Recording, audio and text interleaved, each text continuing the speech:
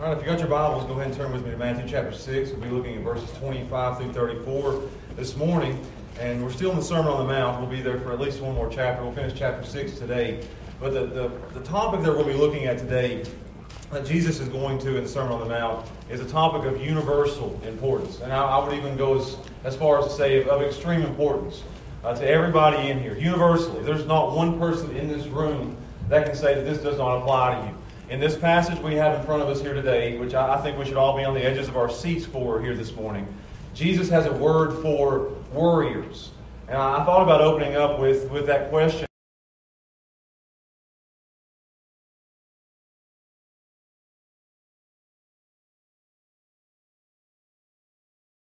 Here that you're a liar. So that's just the answer to that question. Every single one of us in here have things that we worry about, and Jesus here has a word for us as worriers. He knows that. He understands. He knows what we're going through in our lives. He knows what we worry about. He knows what concerns us. He knows what we're anxious about. He knows what's going on in our minds right now, and He has a word for that. So we need to look at this today, and if you are a worrier, you need to pay very close attention to what's going to be said today. And it's not what I'm going to say, it's what Jesus says here. These words that He shares with us in Matthew chapter 6 are life-changing truths. If you can understand these things, if you can apply these things, it will help you with your worries today and tomorrow and for the rest of your lives. You need to hear these words on worry. I titled the sermon today, Living a Worry.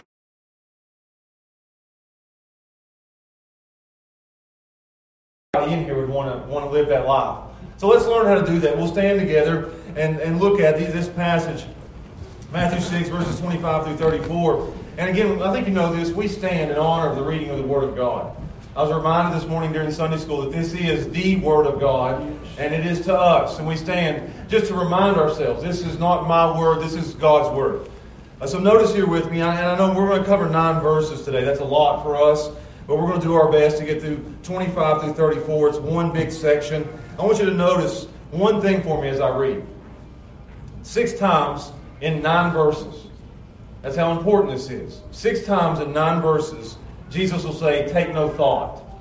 That take no thought means don't worry. Don't be anxious about it. So 6 times in 9 verses, notice that.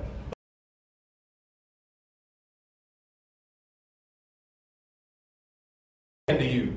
Take no thought for your life, what you shall eat or what you shall drink, nor yet for your body, what ye shall put on. Is not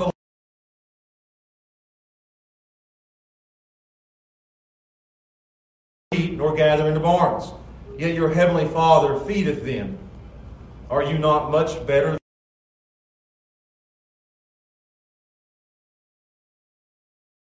Why take ye thought for raiment? Consider the lilies of the field, how they grow. They toil not, neither do they spin. And yet I say unto you that even Solomon in all of his glory was not arrayed like one of these. Wherefore, if God so clothe the grass of the field, which today is, and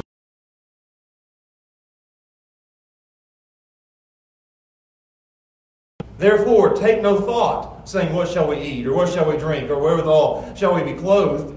For after all these things do the Gentiles seek. For your heavenly Father knoweth that ye have need of all these things. So in verse 33, but seek ye first the kingdom of God and His righteousness, and all these things shall be added unto you. Last one, take therefore no thought for the morrow shall take thought for the things of itself. Sufficient unto the day is the evil thereof. Let's pray together, and then we'll look at how to live a worry-free life. Let's pray together. Father, we ask.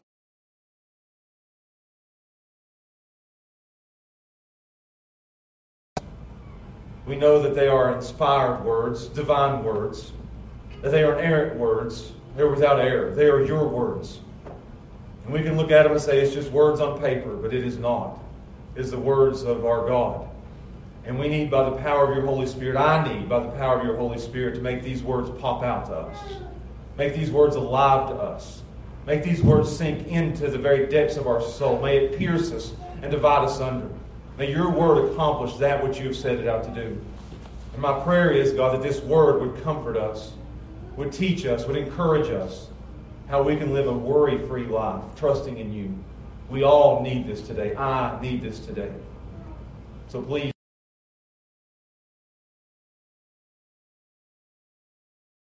edges of our seats saying, please, Lord, show me how to stop worrying and to start trusting. And we ask and we pray these things in Jesus' name. Amen. You can be seated. I'm going to quote a song, one of my favorite songs. It's one of my kids' favorite songs. You guys know that I do this. I love music and I love lyrics. And I love how people that write songs can put these songs together and how they make them, the wording just so beautiful and memorable that they can stand out. And the song that I want to quote to you today, you guys all know it. You've heard it. It's popular. It's easy. It's catchy.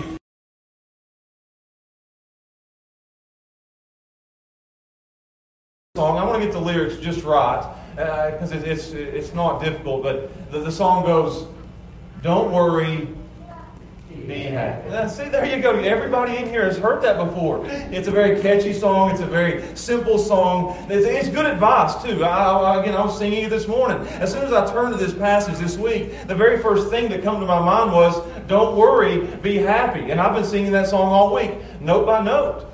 I've been singing that song just over and over and over. And that's good advice. I give myself that advice every day. I give other people that advice. People come to my office and they'll walk in, and even if they call me and you know that they're sitting there, they're wringing their hands and they're telling me problems. I get that all the time. And you sit there and the words that come out of my mouth are, don't worry about it. Don't be concerned about it. Don't be anxious about it. And then even in my own life, I can find things that I worry about, things that concern me, whether it be with my kids or with finances or with the church or with the world. You can turn on the news and immediately worries pop into your head. We live in a very hard time where worries, it's uncertain. So we have a lot of worries, a lot of concerns. And I find myself singing to myself, don't worry about it. Don't worry, Josh. Just be happy. As I'm laying in my bed awake at night, staring into the ceiling, worrying about things, I say, don't worry about it. I preach that to myself. I preach that to others. It's good advice. But it's hard advice to follow. Because every one of us struggle with that. We all worry. We have things in our lives that keep us awake at night. And then we have things in our lives that make us wring our hands. That make us... I'm not one to wring my hands. Steph jumps onto me because I'm one to sit and just rub my eyes. She'll say, what are you worried about? I just sit, she says, stop that, I know you're worried. Because I just sit in my house and I'll sit and just rub my eyes like they're itching, and she knows I'm worried. We're all apt to worry. We all have things that can even make us sick to our stomach. Things that stretch us to the limit. That's what the word worry is. It's something that stretches us to the limit, and it's about to break, and it's about to snap. Have you ever been worried about something so much that you get to the point where you think you're going to snap, that you just can't take any more? You're going to have a nervous breakdown. You're worried so much. That's what this is talking about. We live in days of great anxiety and great uncertainty to the point where it overcomes us and even cripples us to where we can't live life. We can't live a normal life. That worry is like a chain around our neck that's just burdening us down to where we can't live a normal life. That's the reality of the world we live in, and we must deal with it. You can't live with it. You must deal with it. And that's what Scripture is going to teach us. Worry is not a weakness. Worry is a wickedness. Worry is a sin. And it must be confessed and repented of, and it must be dealt with. Worry is a failure to trust God. Worry is saying that God either can't handle my life or He doesn't care enough to handle my life. Worry is an affront against Almighty God, that I have more control than God in heaven does. It's a sin, and it must be dealt with. So what do we do with it? I can't just look at you and say, don't worry, be happy, right? It's a good song, but that's not going to work. You can't just look at somebody and say, don't worry. How many times has somebody told you don't worry and that worked for you? It's like, oh, I never thought of that. Great advice. We need more than that. You need more than my words telling you don't worry. You need the words of Christ here. And that's what we're going to look at today in these 9 verses. As Jesus looks around, I love this. I want you to understand this. I want you to get this picture in your mind that this is the Sermon on the Mount. And He is up on a mountainside, and there's people, the passage says there's multitudes, which means there could be thousands of people that are gathered around Him, and they're all gathered around this mountain, and He's up on the top and looking down upon them, and He's been teaching them, and now as He looks down, He is looking at their faces like I'm looking at your faces. I can look at your faces, and you know what you can see in the faces around this room? You can see concern. You can see worry. You can see anxiety. You can see the cares of life that weigh us down. And that's what Jesus is doing here. He's looking around at faces in the crowd.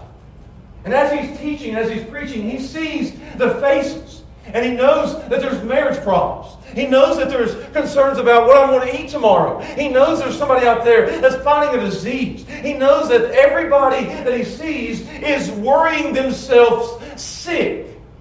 And he sees these things. He sees families. He sees husbands. He sees children. He sees worries on their faces. And he knows it. And he cares about it. And he tells them, here's how you deal with what you're facing.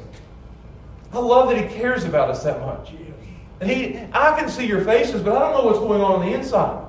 You can look at me right now and smile, and I think, oh, their life's just great. But when you go home, you may have something you desperately worry about. So I can see the outside. Jesus sees directly into you.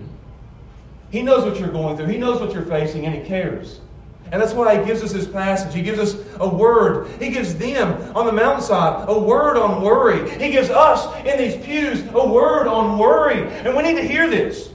These words that He gives us on worry, there's nothing else like it in the world.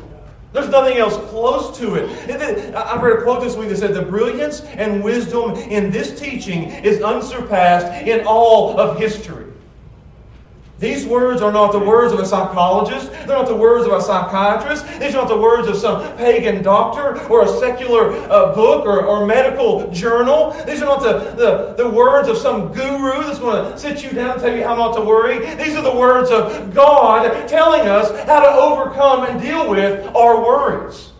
We must understand this. This is desperate for us today. As a pastor, I couldn't wait to get up here today and help you not to worry. We need this. When the world is worrying, and it says there, when the Gentiles are worrying, when the unbelievers are worrying, we in here, we don't worry. And He tells us why. We must get this. It'll take the worry right off of us if you pay attention. If you're on the edges of your seat, this is a desperate plea from Jesus. Don't worry. So let's look at it. This is God's way to overcome worry. And it may convict us, but I hope it encourages us, and I hope it helps us. I preach these sermons, and I preach through books of the Bible to help you. And this couldn't help you anymore. So let's look at it, starting with, I'm going to give you 2 points. 9 verses, 2 points. 2 headings I want to go through as we look at living a worry-free life. I want to look at, number 1, the cause of worry. Because if you want to overcome worry, you've got to know what the cause of worry is. And then I want to look at the cure of worry. How can we cure it? How can we make it better? It's only 2 points in these 9 verses. And he starts in verse 25. And he summarizes the causes of worry in our lives. With great detail, he knows exactly what worries us. He knows the causes of our worries. And look what he says in verse 25. Therefore I say unto you, take no thought. And again, that means don't worry. It could be don't worry. It could be stop worrying. It could be if you are worrying, you need to quit it. Or if you haven't been worrying, don't start. Just don't worry at all. No worries. Therefore I say unto you, take no thought. And he says for your life. And then he gives us a list of everyday things, basic things, bare necessities of life. He gives us the main things that we worry about. And he says, look what he says, what you shall eat, what you shall drink, nor for your body what you're going to wear or put on. Because the life is meant to be more than worrying about meat and body and clothes. So he gives us the 3 main things, and he's going to add a 4th, the 3 or 4 main things that we worry about. The 3 or 4 main things that cause our worry in life. And this is for all of us. Maybe more so for them, but it's definitely for us.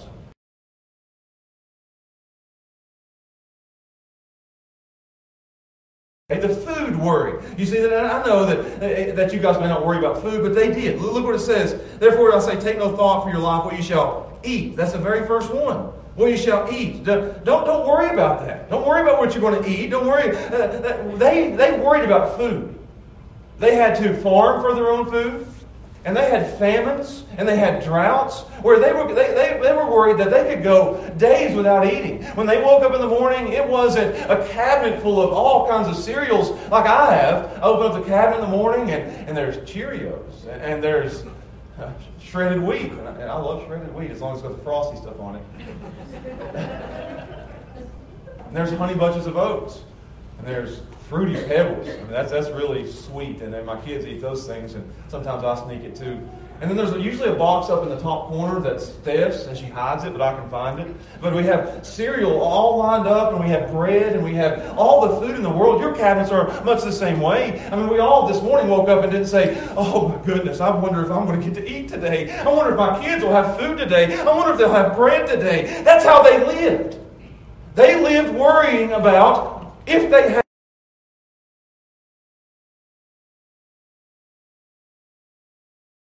of food. They were scared to death of a famine. And look what he says. He gives them an example. Here's why you don't worry about food. Look what he says in verse 26. Behold, and I love this. He uses this twice, but he uses the word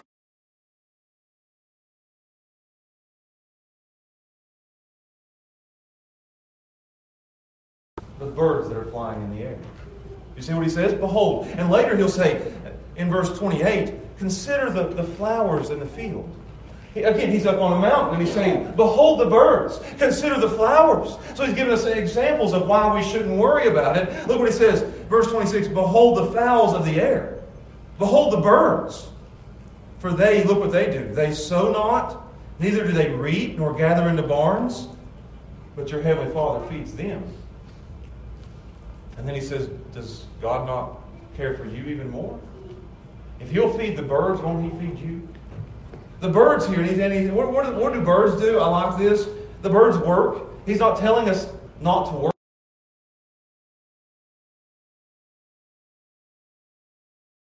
I usually don't do that, but for the passage, I thought I'm going to sit out just on my porch and I'm going to watch the birds. And they never stop. They work. They're chasing. The old phrase says, the early bird gets the worm. They're up early. They're up earlier than I am. They're up just chirping and going around taking food to the nest.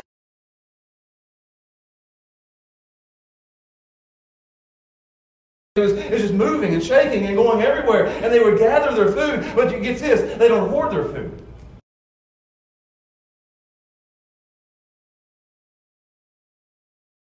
A lot of extra food in there.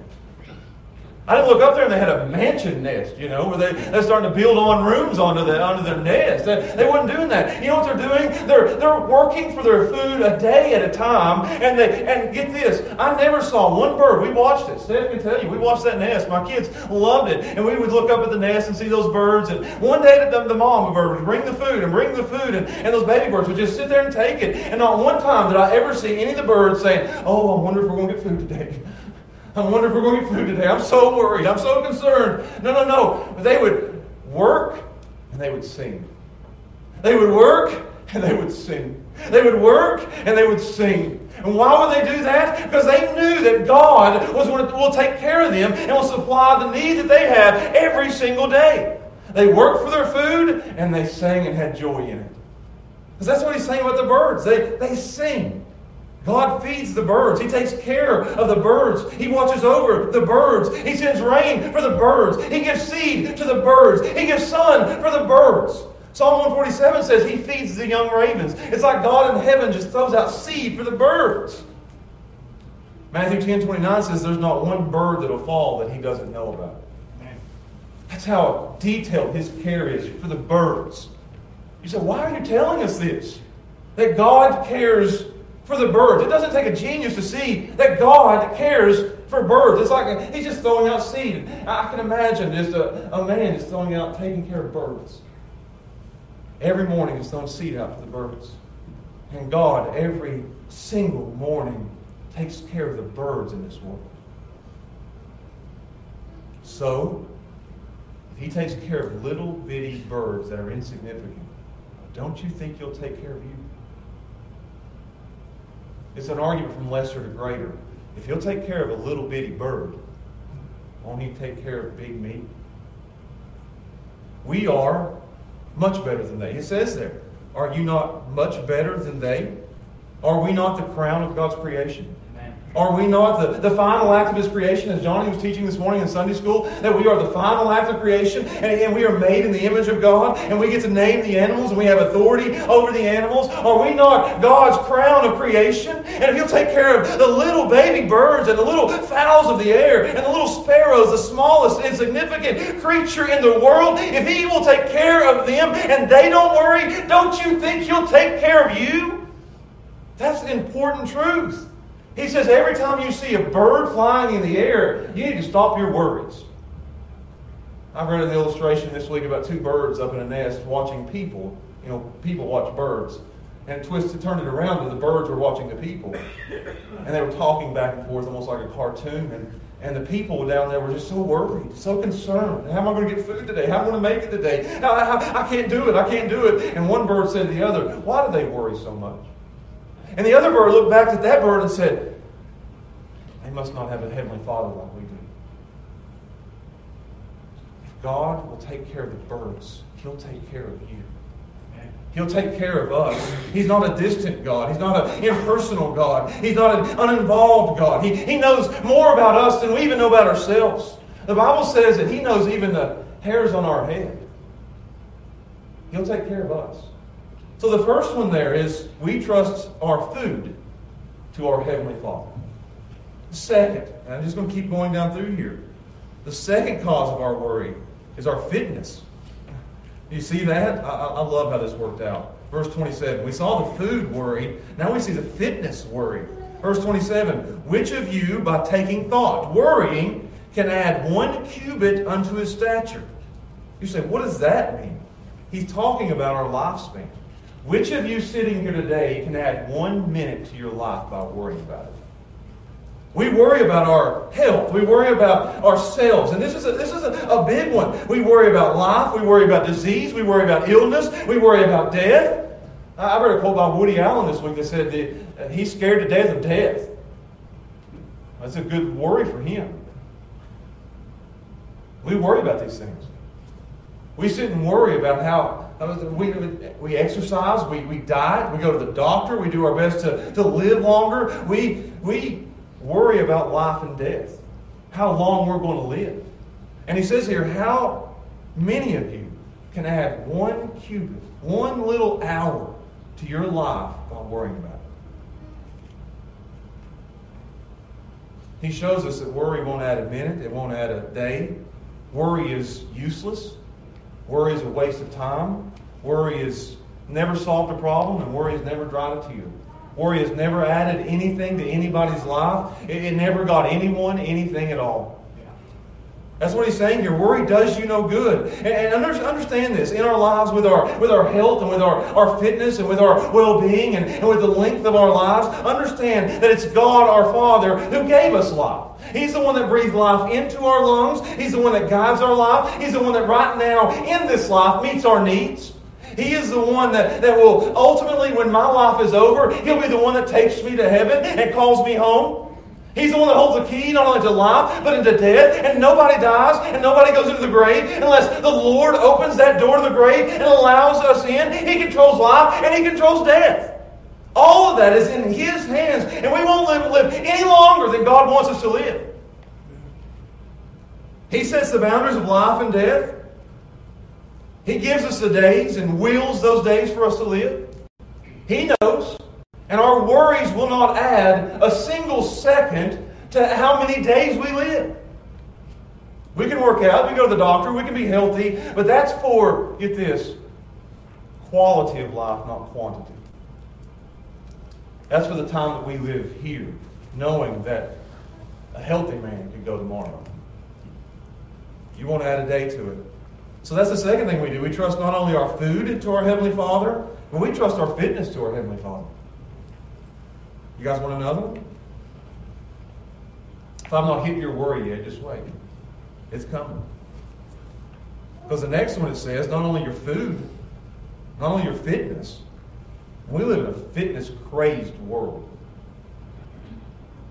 Everybody worried about their health. He says, trust that to your Heavenly Father. Number 3, I like this one. A fashion worry. I had to find the something that went along with the other one. So, fashion worry. Look at verse 28. And why take ye thought for raiment? That's clothes. That's what you're going to put on. You see that? He says that maybe we don't worry about that so much. Maybe our biggest worry about our clothes is when we open up our closet and we have to decide which of the 100 outfits we have we're going to wear today and which of the 100 pairs of shoes we're going to wear today. But when they got up in the morning, they had to worry about how cold it was going to be, whether they had a jacket to keep them warm.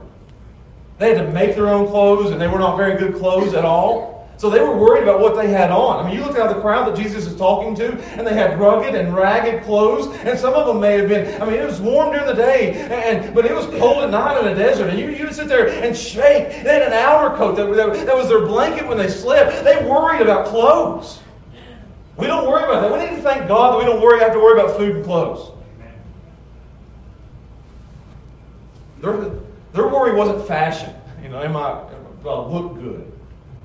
Their worry was necessity. Do I have clothes to live? And he gives us an example. And it's nature again. He's not saying, behold the fowls. He says, consider the lilies, the flowers. The flowers and the fowls become our teachers in this passage. And it says, consider the lilies. Look at the flowers. So I want you to do that from now on. When you think of this, when you look at birds and you're worrying, look at the birds and say, oh, our Heavenly Father takes care of them. He'll definitely take care of me. And when you see the flowers, you look at the flowers and understand what they do. Look what it says they do. Why take ye thought for raiment, clothes? Consider the lilies of the field, how they grow. They toil not, neither do they spin. You see what they do? They're very passive in this. Flowers don't do anything at all. They just sit and God clothes them. They do nothing and God takes care of them. God clothes them. And He doesn't just clothe them. He clothes them better than kings. He clothes them with extreme beauty. Is what it says there. Look what it says. I mean, the lilies of the field, how they grow. They toil not. They don't work. Neither do they spin. They're not yarning. You look at a flower. I was at a wedding the other day, and behind the place where we did the wedding was these big, tall sunflowers. And I hadn't seen a sunflower like that in years. And I went back there during the rehearsal, and I just become, I think I'm getting old. I mean, I'm very, very fascinated by birds and flowers. But I just sit there and looked at that sunflower.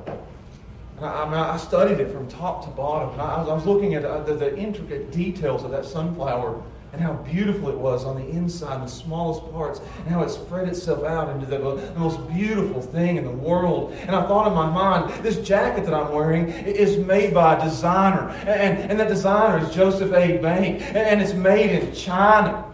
But when I look at that flower, and I was wearing a suit thinking about that, and I look at that flower, and it doesn't have a designer on it. It wasn't made in China. It wasn't woven together by some designer somewhere with a needle thread. That sunflower was designed and weaved and fashioned by the hand of Almighty God. He clothes the flowers in a more beautiful way than anything that we could ever wear. He said Solomon, the most rich king that ever lived, couldn't wear clothes as beautiful as the flowers in the grass. You drive by a flower garden and you automatically do, oh, wow. You don't do that when you see my tie I wear on Sunday morning. I do. I see a nice tie, wow. But you drive by flowers and you say, beautiful. God clothes the flowers in the most beautiful and intricate way that even kings can't wear robes like a flower wears. We try to put colors together to make them beautiful. God puts the colors in the flowers and makes them beautiful. And then He says, watch, if God cares for and dresses and designs what the flowers look like, then don't you think God will clothe us? We just took ourselves down another level. If the bird, get this, if the bird is one of the smallest of creatures, and God cares for it and watches over it and meets its needs and gives it sun and rain and seed, if God will take care of the birds, and they work and they toil and they do their thing, but these flowers just sit there. They do nothing, and God just grows them up and makes them beautiful. It's like He's coloring them and designing them, and God does it all for them, and they do nothing at all, down to the smallest thing. And He even says, these grass, this flower, they are mowed down, they are burned away. They're here today and gone tomorrow. They're so insignificant and small and passing away. If God will clothe something so small and so insignificant in such a beautiful and intricate way, then don't you think He'll do the same for us? You better believe He will. Why would you worry? Look at the flower. If He does it for the flower, He'll do it for you. And then He gets them here. Look what He says at the end of verse 30.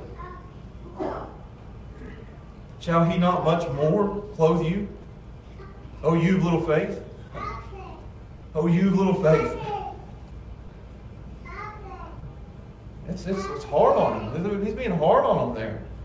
Don't you think? And that's Him hitting them and saying, do you really think He'll clothe the flowers and let you go naked? Do you think He'll give them clothes and not give you anything? You little faith. I can't believe you don't trust me. We said that at the outset, that worry is a sin. It's a failure to trust God to take care of us. And you better believe if He'll take care of a flower, He'll take care of you. You must believe that. You must trust that. God will take care. If He takes care of that, He'll take care of this. The flowers have utter, complete dependence upon God. And so do we. So the third one, we trust our fashion to our Heavenly Father. We trust our food to our Heavenly Father. We trust our fitness to our Heavenly Father. We trust our fashion to our Heavenly Father. And I want to jump down one more to verse 34 and show you the last one of these causes of worry. It says, take therefore no thought for tomorrow. So we had the food worry, and we have the fitness worry, and we have the fashion worry. Now we have the future worry. And if you haven't been hit by food, if you haven't been hit by fitness, and you haven't been hit by fashion, then everybody in here will now get the future worry. That's what He says, take no thought for tomorrow. Don't worry about the future. And this is one of our biggest fears, is the future. And in the future, you can say tomorrow, you can say tomorrow, you can say future, you can say the unknown, you can say the uncertainty of tomorrow. None of us have any idea what's going to happen tomorrow, and it scares us to death. My biggest fears are what will take place tomorrow. I worry about America tomorrow, don't you? I worry about our church and the church in America tomorrow. I'm in good health today. I worry about my health tomorrow. My kids are in my hands right now, and I can get all four of my kids and my wife in one room together and hold them there today, and everything's fine. I worry about them tomorrow. Who will they marry? Where will they go to school? I worry about my kids in the future. The future is one of our greatest worries. It's uncharted waters. So we worry about it. What does tomorrow hold? We all worry about tomorrow. We even make stuff up. I lay in my bed sometimes and worry because I don't have anything to worry about. I need something to worry about, so I start making stuff up. I get on an airplane and just start thinking things, making it up. Get on an airplane, the first thing that comes to my mind is, do you think the pilot's awake? How do I know if he is or not? I should ask the stewards, go check on him, make sure he's awake, just make sure he's up there. And your minds just start creating things, and your kid has a cold, and all of a sudden it's like, I bet you it's cancer, And you start creating things in your mind, and you're worrying about what's going to happen in the future, what's going to happen tomorrow. And we all do it. I mean, there's things in your mind right now that you're worried about. Maybe even, not even tomorrow, maybe even an hour from now. You've got something going on, and I'm worried about it. Maybe your kids get ready to go to college, and you're worried about tomorrow. There's all kinds of worries of tomorrow. And He says here very plainly, don't do that. Don't worry about tomorrow. Why don't we worry about tomorrow? Look what He says. Verse 34 again. Take therefore no thought. Don't worry about tomorrow. For tomorrow shall take thought for the things of itself.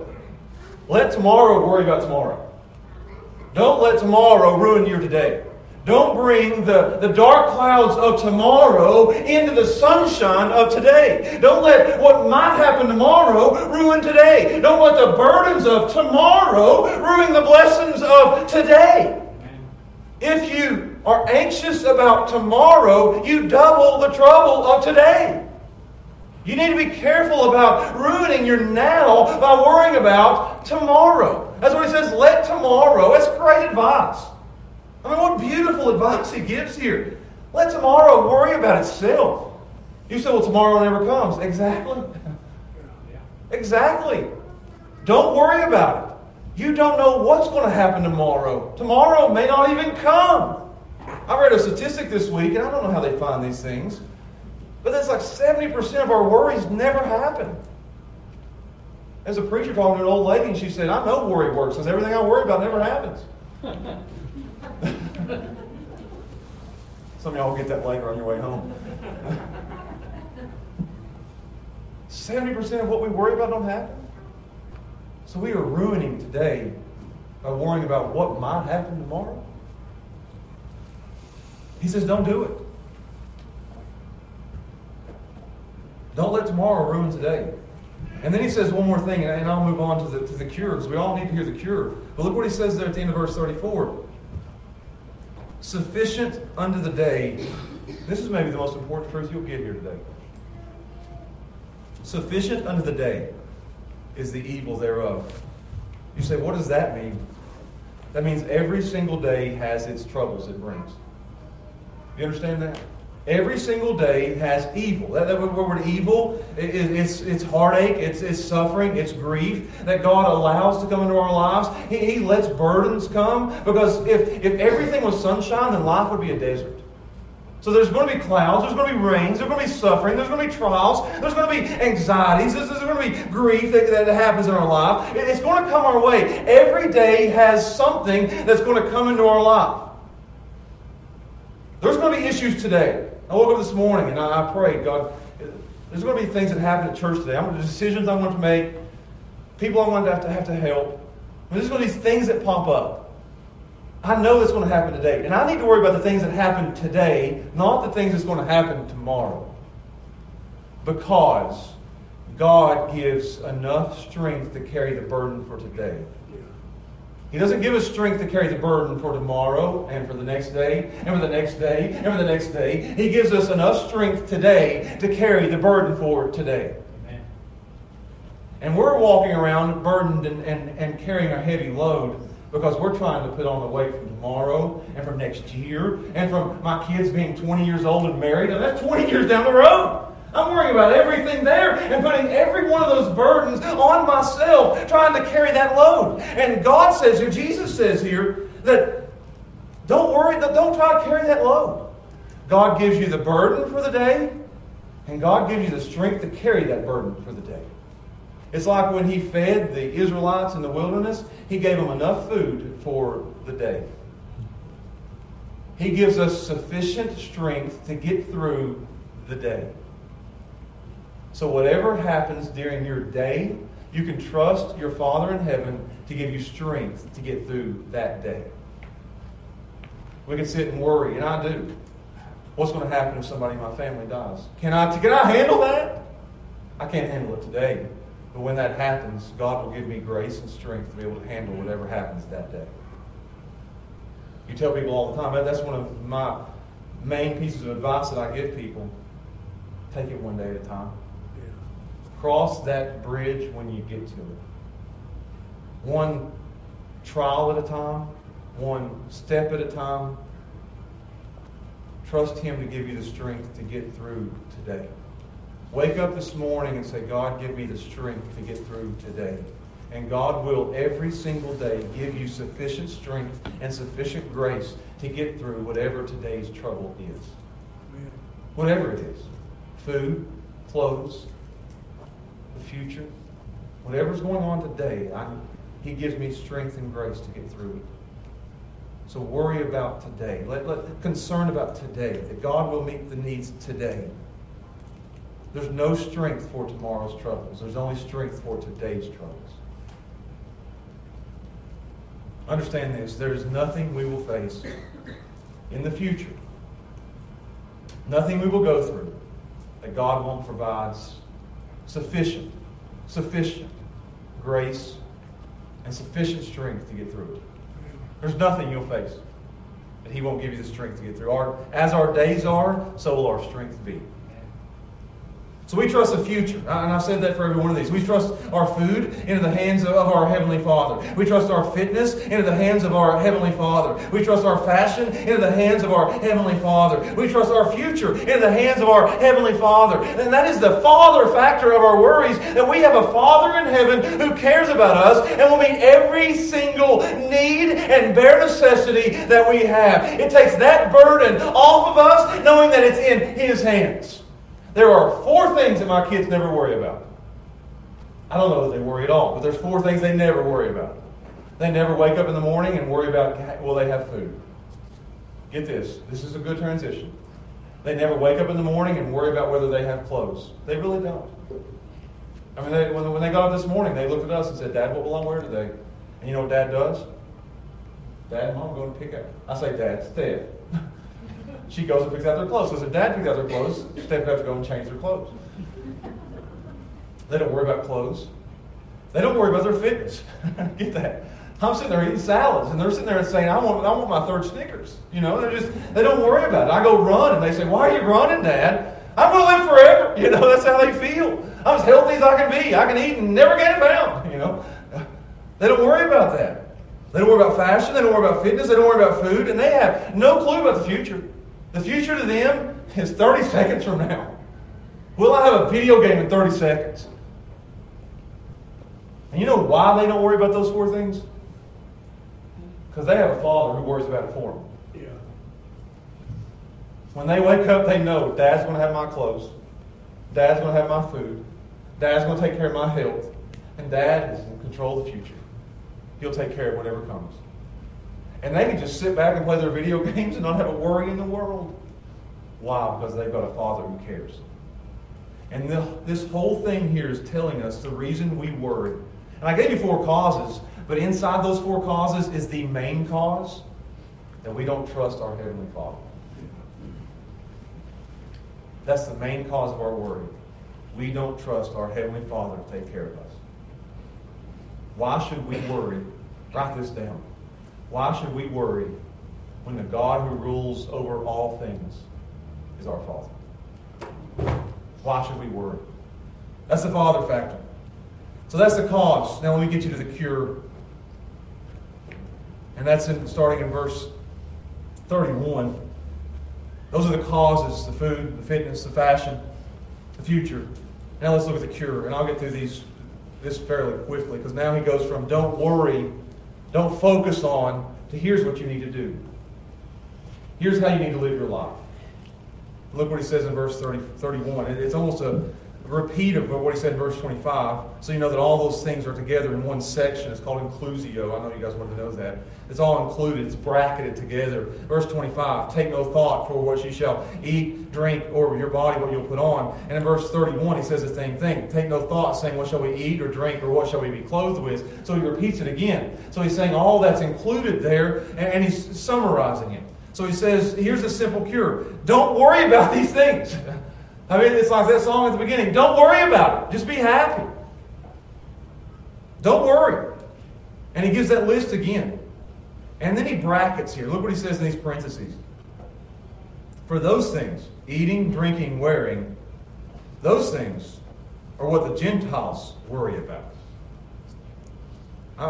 Those things are what, and you say, what's that Gentiles mean? For the Jew, a Gentile was an unbeliever.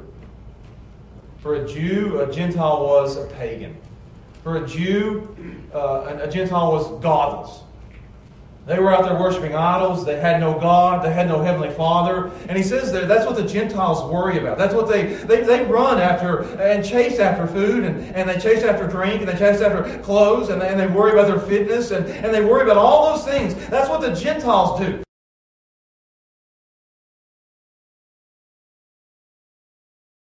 Like they do. And you know why they do that? Because they don't have a Father in heaven. They can worry about that because their gods are vicious. Their gods aren't real. Their gods are an idol. They have an idol that they put on their shelf and they bow down to and they pray, meet my needs. It's a dead, dumb idol. It can't meet nobody's needs. If I'm praying to a dead idol, you better believe I'm worried. If I'm praying to a Heavenly Father, I ain't got nothing to worry about. So these Gentiles, they were praying to false gods, fake gods, gods that couldn't do anything. And he says that's why they worry about it. They don't have a God like you have. I want you to think about that. That's how the unbelievers in our world today, they ought to be worried. They ought to be on anxiety medicine. They ought to be drinking their sorrows away. They ought to be taking the drugs because they've got things to worry about. We don't. We have a Father in heaven who loves us, and they don't. They're on their own. They're orphaned.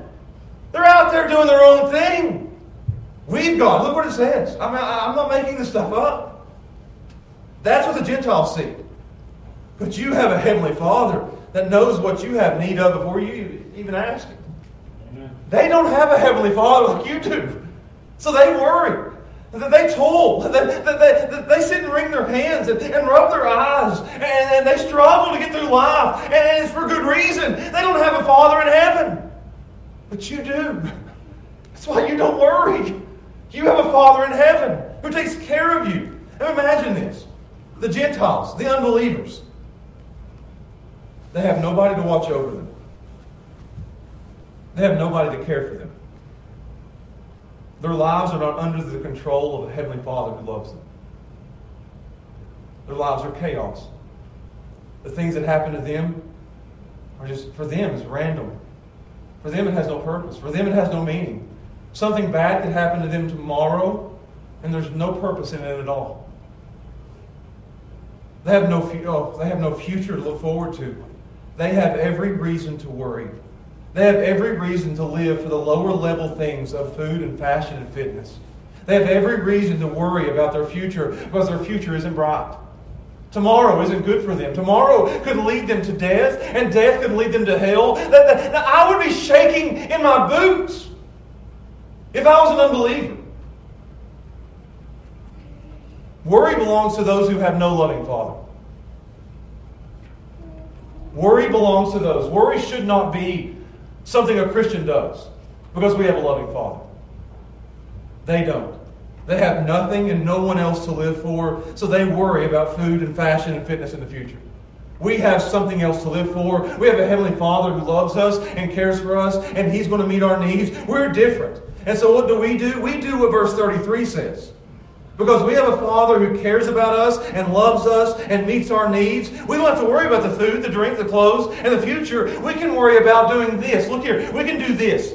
Verse 33. We can spend our time, our focus, and our energy on verse 33. Because if we're so focused on food and drink, and we're focused on the future, and we're focused on our fashion, and if we're focused on all those other things, then we won't have time to focus on the things that we should be focused on. I'm always trying to get food. I'm always trying to get clothes. I'm always trying to see what the future holds. I'm worried. But if we set those things aside and don't worry about them, then I can do what I'm supposed to do in life. Amen. What's the meaning of life? Verse 33. But this is what we do. We're different. We don't seek the things they seek. We don't live for what they live for. We seek first the kingdom of God and His righteousness. We eagerly seek. We pursue. The focus of our life isn't on the earthly, bare necessities. It's on the heavenly things. I like that. Because again, he says life is about more than just the food and the drink and the clothes. We don't worry about that here. We've got something else to be concerned with.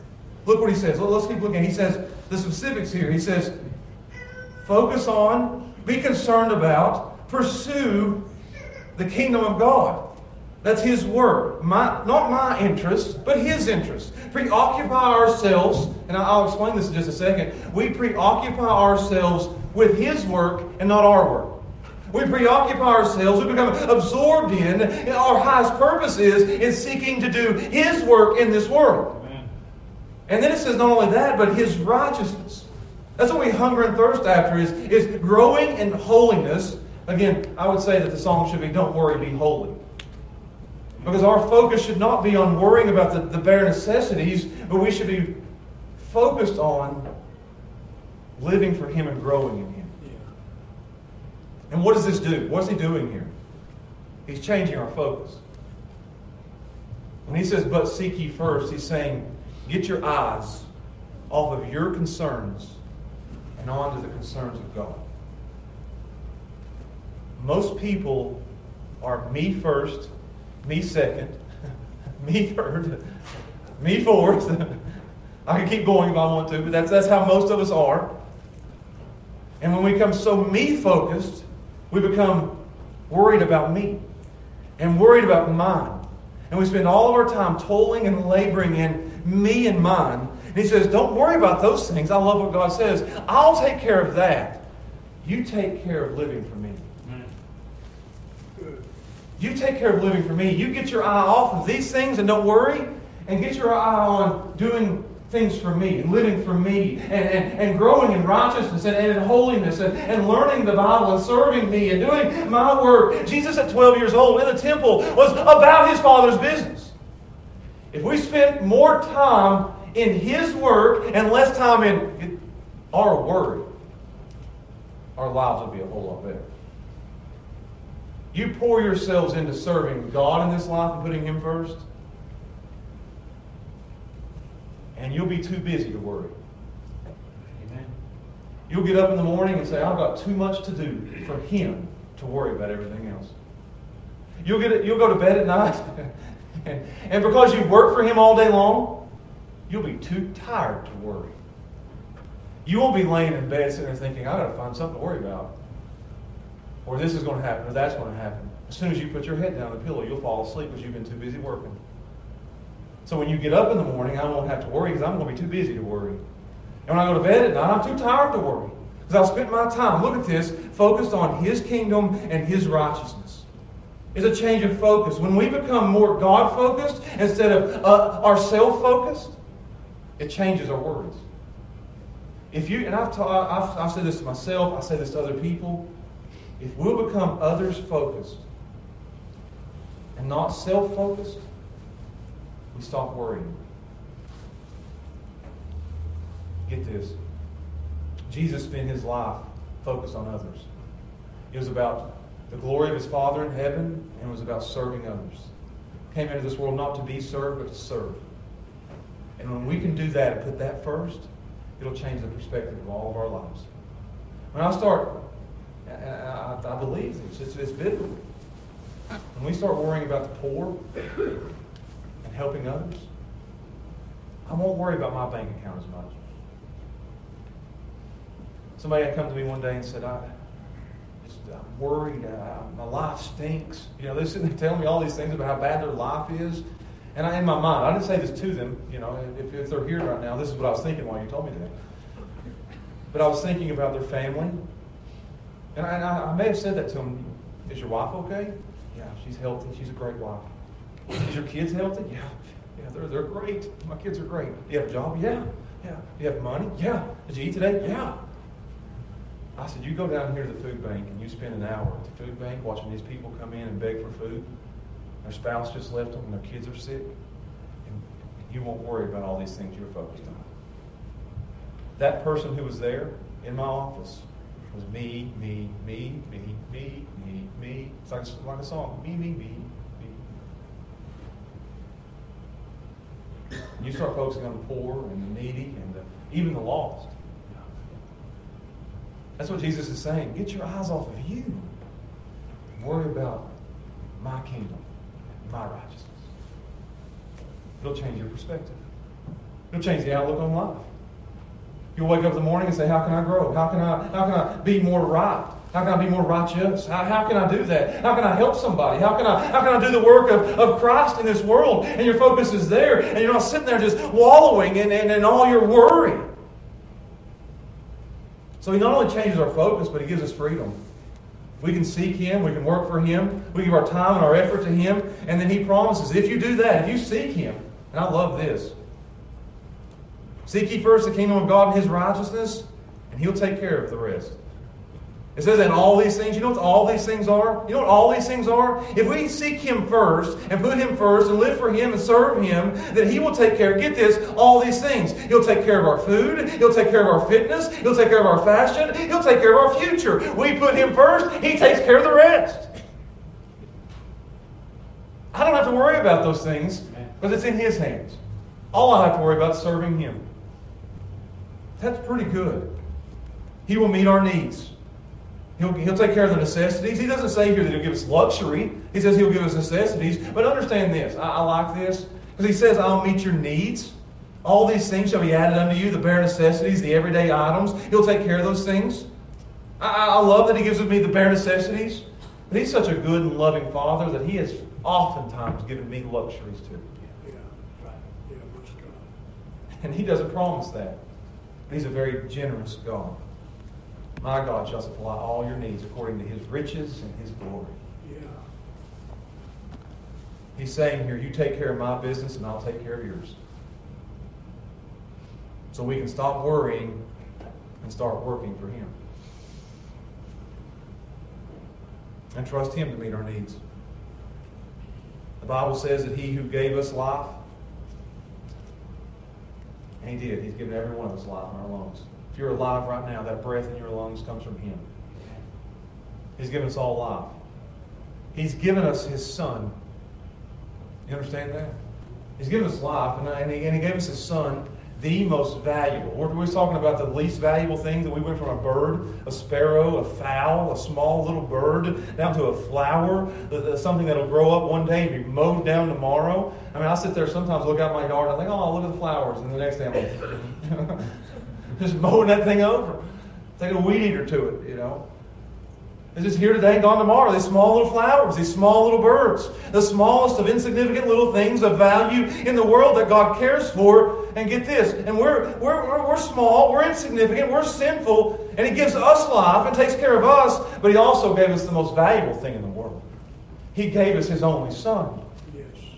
He gave us His Son to come and die for our sin, to die for sinners like you and me. We of least value. He gave us what was most valuable to Him, His Son, to come and die for something as small and insignificant as me.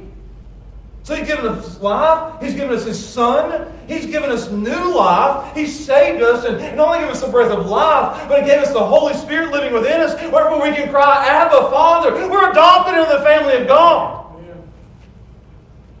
And then the Bible says, get this, that He's given angels to watch over us.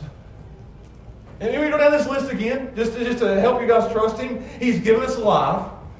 He created us and gave us breath. He gave us His Son, which is the most valuable thing in the world. He gave us new life and adopted us into His family. He gave us angels to watch over us. Ephesians 1 says He's given us every spiritual blessing in the heavenly places. Now watch this. I've been waiting for this the whole sermon. Romans 8:31. What shall we then say to these things? If God is for us, then who can be against us? Yes. He that spared not His own Son, but delivered Him up for us all, how shall He not with Him also freely give us all things? Yes, praise God. Don't you think for a second that He who's done all this for us will not now give us the bare necessities of life? You with me? He's given us the greatest things in the world. Why would we doubt Him with everything else? He'll give us His Son. He'll give me bread to eat tomorrow. He's given us His Son. He'll give me clothes to put on tomorrow. He's given me His Son. He'll put a roof over my head. He's given me His Son. He'll give me water to drink out of the faucet. He's given me His Son. He'll take care of the future. He's given me His Son. And we can go through all this. If He's given me His Son, He will freely give me all things and meet my needs. If our God in heaven, who controls all things, is our Father, why should we worry about anything? I'll say this and I'll close. I've looked through the entire Bible and I've studied church history thoroughly. Not completely, but thoroughly. I don't want to make it sound like I'm an expert. I'm not. But I read church history. And I've yet to find one example of one person that he's ever let down. Praise God. Can we say that again? The whole Bible, all of history, I've never yet found one person that he's ever let down. And you won't be the first. Amen. So why should you worry when you have a Heavenly Father like this? That's what he's saying. Why? Don't worry. And I understand that today, sitting in this room, there are people that are worried. There's people with cares. There's people with concerns. There's people with anxiety. There's people with heavy chains around their neck that's dragging them down. I can tell some people put on a good front and you can never tell they're worried. But some people walk in those doors and they might as well be crawling. I run that little bear run yesterday with a grizzly. They put us under nets. They put us in mud. And I come to the finish line just down. Just like I had 100 pounds on my back. And as I was doing that, it's going through my mind, the sermon I'm preaching today, that's how a lot of people will walk into church tomorrow, Josh. And I can't stand it. I mean, I know I'm taking a little bit of extra time, but I can't stand it knowing that there are people in this room today who have been burdened by terrible cares throughout the week. And I cannot stand to watch a pastor come here and beat them down even more. I won't do it. I want to point you to Jesus, who will take that burden off your shoulders and lift you up. Yes. Because that's what he does. Matthew 11, come unto me, all you that are heavy laden, burdened, and I'll give you rest. Take my yoke upon you. You'll see who I am. I'm lowly of heart. I'm meek. Come unto me and give me that burden. Lay it upon me. He'll take it. I don't want to bring you down. I want to lift you up. I don't want to discourage you. I want to encourage you. I want you to live a worry-free life. I don't want you to walk around like you got 1,000 pounds upon your shoulders when Jesus, the strong Savior, is there to say, give it to me. I can handle it. If He can handle the sins of the world, He can handle your cares and concerns. He went to the cross and took it all upon His strong and mighty shoulders. You can lay your burden upon Him. 1 Peter says, cast your burdens. Cast your cares upon Him, for He cares for you. Yes. Praise God. I love that cast. I looked it up this week. I looked it up in the Greek. I'm no Greek expert. I know Greek about 4 days before you do.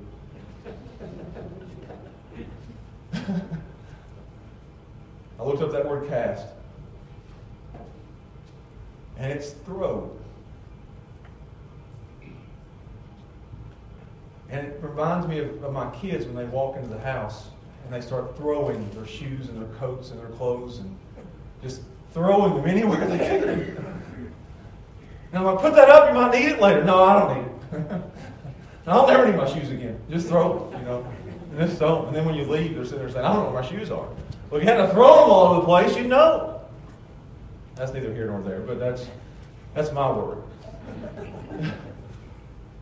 Just throw. Cast your cares. Did you see that? You see that? Cast your cares. Like my kids when they walk in the house and they take off their shoes. Cast your cares upon Him, upon His strong and mighty shoulders. Cast it upon Him because He cares for you. He'll take it. He'll carry that load. You can give it to Him. And that word cast means throw it and don't bring it back. It's not like you fish and you cast it out and you bring it back. Don't you dare bring it back. Cast it on Him and leave it with Him. I urge you today, if you walked in with cares, if you walked in with concerns, if you walked in with anxiety, and you had it around your neck and you're struggling, our Heavenly Father doesn't want you living like that. No father wants their kids doing, I don't know if I'm going to... Imagine if my kids did that this morning. I don't know if I'll have any food to eat. I will get you food. He wants you to cast it on Him. I'm not begging you to come to the altar. It may be a good place for you to come. But as you sit there in your pews, I know some of you are worried sick. Here, today, and now, cast it upon Him. And know He cares for you. And walk out of this church today, not like this. But like this. My food is in His hands. My fashion is in His hands. My fitness is in His hands. And my future is in His hands. And I can go out and work for Him and not worry. I urge you today to do that.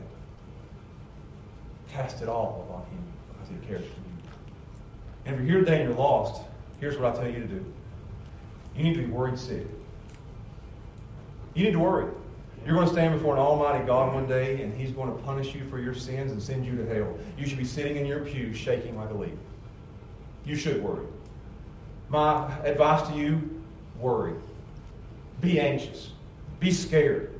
Wring your hands. Rub your eyes. Be sick to your stomach, knowing that one day, and that's why a lot of people try to drug it out and drink it out, because they don't want to think about what they're going to face in the future. They try to get it out of sight, out of mind. I don't want to think about it, because if I did, I'd be, oh no, I'm going to stand before God one day, and He's going to punish me for my sins. I got to get it out of my mind. I can't go to church. That preacher's going to tell me I'm going to hell. People in the grocery store, I can't see that preacher. He's going to tell me I'm going to hell. Get it out of my mind. I'm bringing it to your mind right now, and you should be scared to death. You're going to be a sinner, as Jonathan Edwards would say, in the hands of a very angry God. Not a heavenly Father who cares, but an angry God who crushes. And the only way you can get out of it is by believing in the Lord Jesus Christ. You're not casting your cares upon Him. You're casting yourself upon Him. Your soul upon Him. Throw yourself at the mercy of Almighty God, and He will save you. Amen. If you believe. Oh, He will. And He'll take that burden away. He'll take the burden of sin. He'll take it all away if you'll cast it upon Him. Believe in the Lord Jesus Christ. And that you should be doing it in your mind right now. I'm scared to death of facing Him. What do I do? And the answer is very plain and very clear. Believe in Jesus Christ. Believe is throwing your whole self upon Him. I trust not only my life in His hands, I trust my soul in His hands. Will you do that today? If you're here today and you're lost, will you trust your soul into the capable hands of a mighty Savior? Yes. Let's pray. Father, we thank You for Your word to us today. And I know I couldn't do this beautiful passage the justice that it deserved, but it was so good for my soul and for my worries and my concerns. And I pray, God, from a pastor's heart, let it be good for the people in these pews. Let it be exactly what they needed to hear today. And let them lay their burdens down, their cares and concerns, and not pick them back up. May today be a game changer for them. And if there's one here that's lost, God, please, my prayer for them is that You would give them anxiety, that You would give them fear, that You would give them worry, that they would have that fear, that worry, until they believe in the Lord Jesus Christ. Don't take their fear away from them. Don't take their worry away until they believe. Let them shake. Let them be concerned. Let them have tears that drives them to Christ. Please bless this invitation time as only You can by the power of Your Spirit. And we ask and pray these things in Jesus' name. Amen. As the music plays.